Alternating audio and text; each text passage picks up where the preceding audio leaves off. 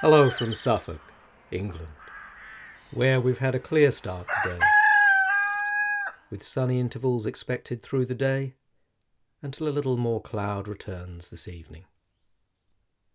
I sleep, but my heart waketh. It is the voice of my beloved that knocketh, saying, "Open to me, my sister, my love, my dove, my undefiled. For my head is filled with dew, and my locks with the drops of the night." Song of Solomon, chapter 5, verse 2. It's Monday the 20th of July, in the year of our Lord 2020, and it's time to sit back and start your week right. I'm Mark Sidwell, and this is Mark's Almanac, bringing you 5 minutes of civilized calm, recorded in the peace of the English countryside. I cannot give you a better idea of Highland life than by describing the place we are in. The inn, or public, is by far the best house in the immediate neighbourhood.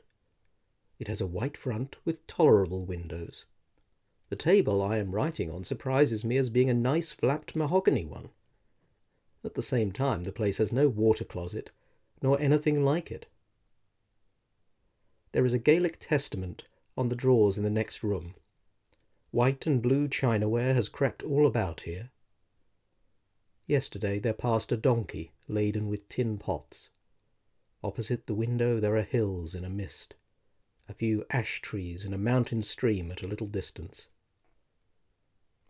If you had gone round to the back of the house just now, you would have seen more hills in a mist, some dozen wretched black cottages scented of peat smoke, which finds its way by the door or a hole in the roof, a girl here and there barefoot. There was one little thing driving cows down a slope like a mad thing. There was another standing at the cow-house door, rather pretty, faced all up to the ankles in dirt. That's from a letter John Keats wrote on this day in 1818, while on a walking tour of Scotland. It was written to his brother Tom, already sick with tuberculosis, the disease that would claim both brothers too soon. On this day in 1304, Stirling Castle in Scotland was retaken by the army of King Edward I, Hammer of the Scots. The following year the leading rebel, William Wallace, would be captured and brought to Smithfield in London for execution. 500 years later, on this day in 1804, Richard Owen was born in Lancaster. The great paleontologist coined the word Dinosauria to describe the huge reptile-like beasts emerging in the fossil record.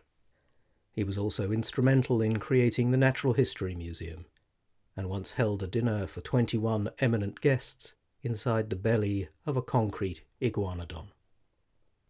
Here's a poem. An extract from the ancient Roman poet Virgil's Georgics, his account of agricultural life, published 2,000 years ago in 29 BC. I can repeat many ancient maxims to you, unless you reject them and dislike learning lesser things, especially that the threshing floor should be levelled with a heavy roller, brushed by hand and firmed with tenacious clay, lest weeds spring up there, or it splits, crumbling to dust, and various blights mock you.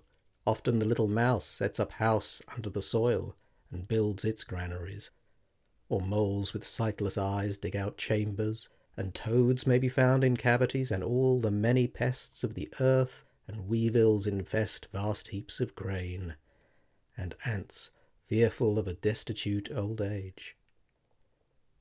I've seen choice seed, proven with much labour, degenerate still if the largest was not picked out each year by human hand. So all things are fated to slide towards the worst, and revert by slipping back, just as if one who can hardly drive his boat with oars against the stream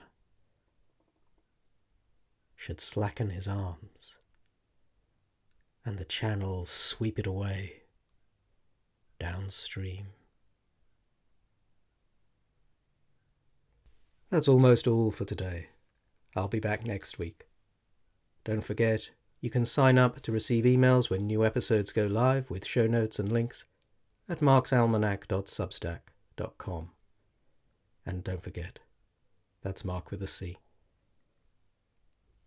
And if you need some music to wake you up for the week ahead, how about Casey Musgraves singing a very wise slice of modern country, Biscuits?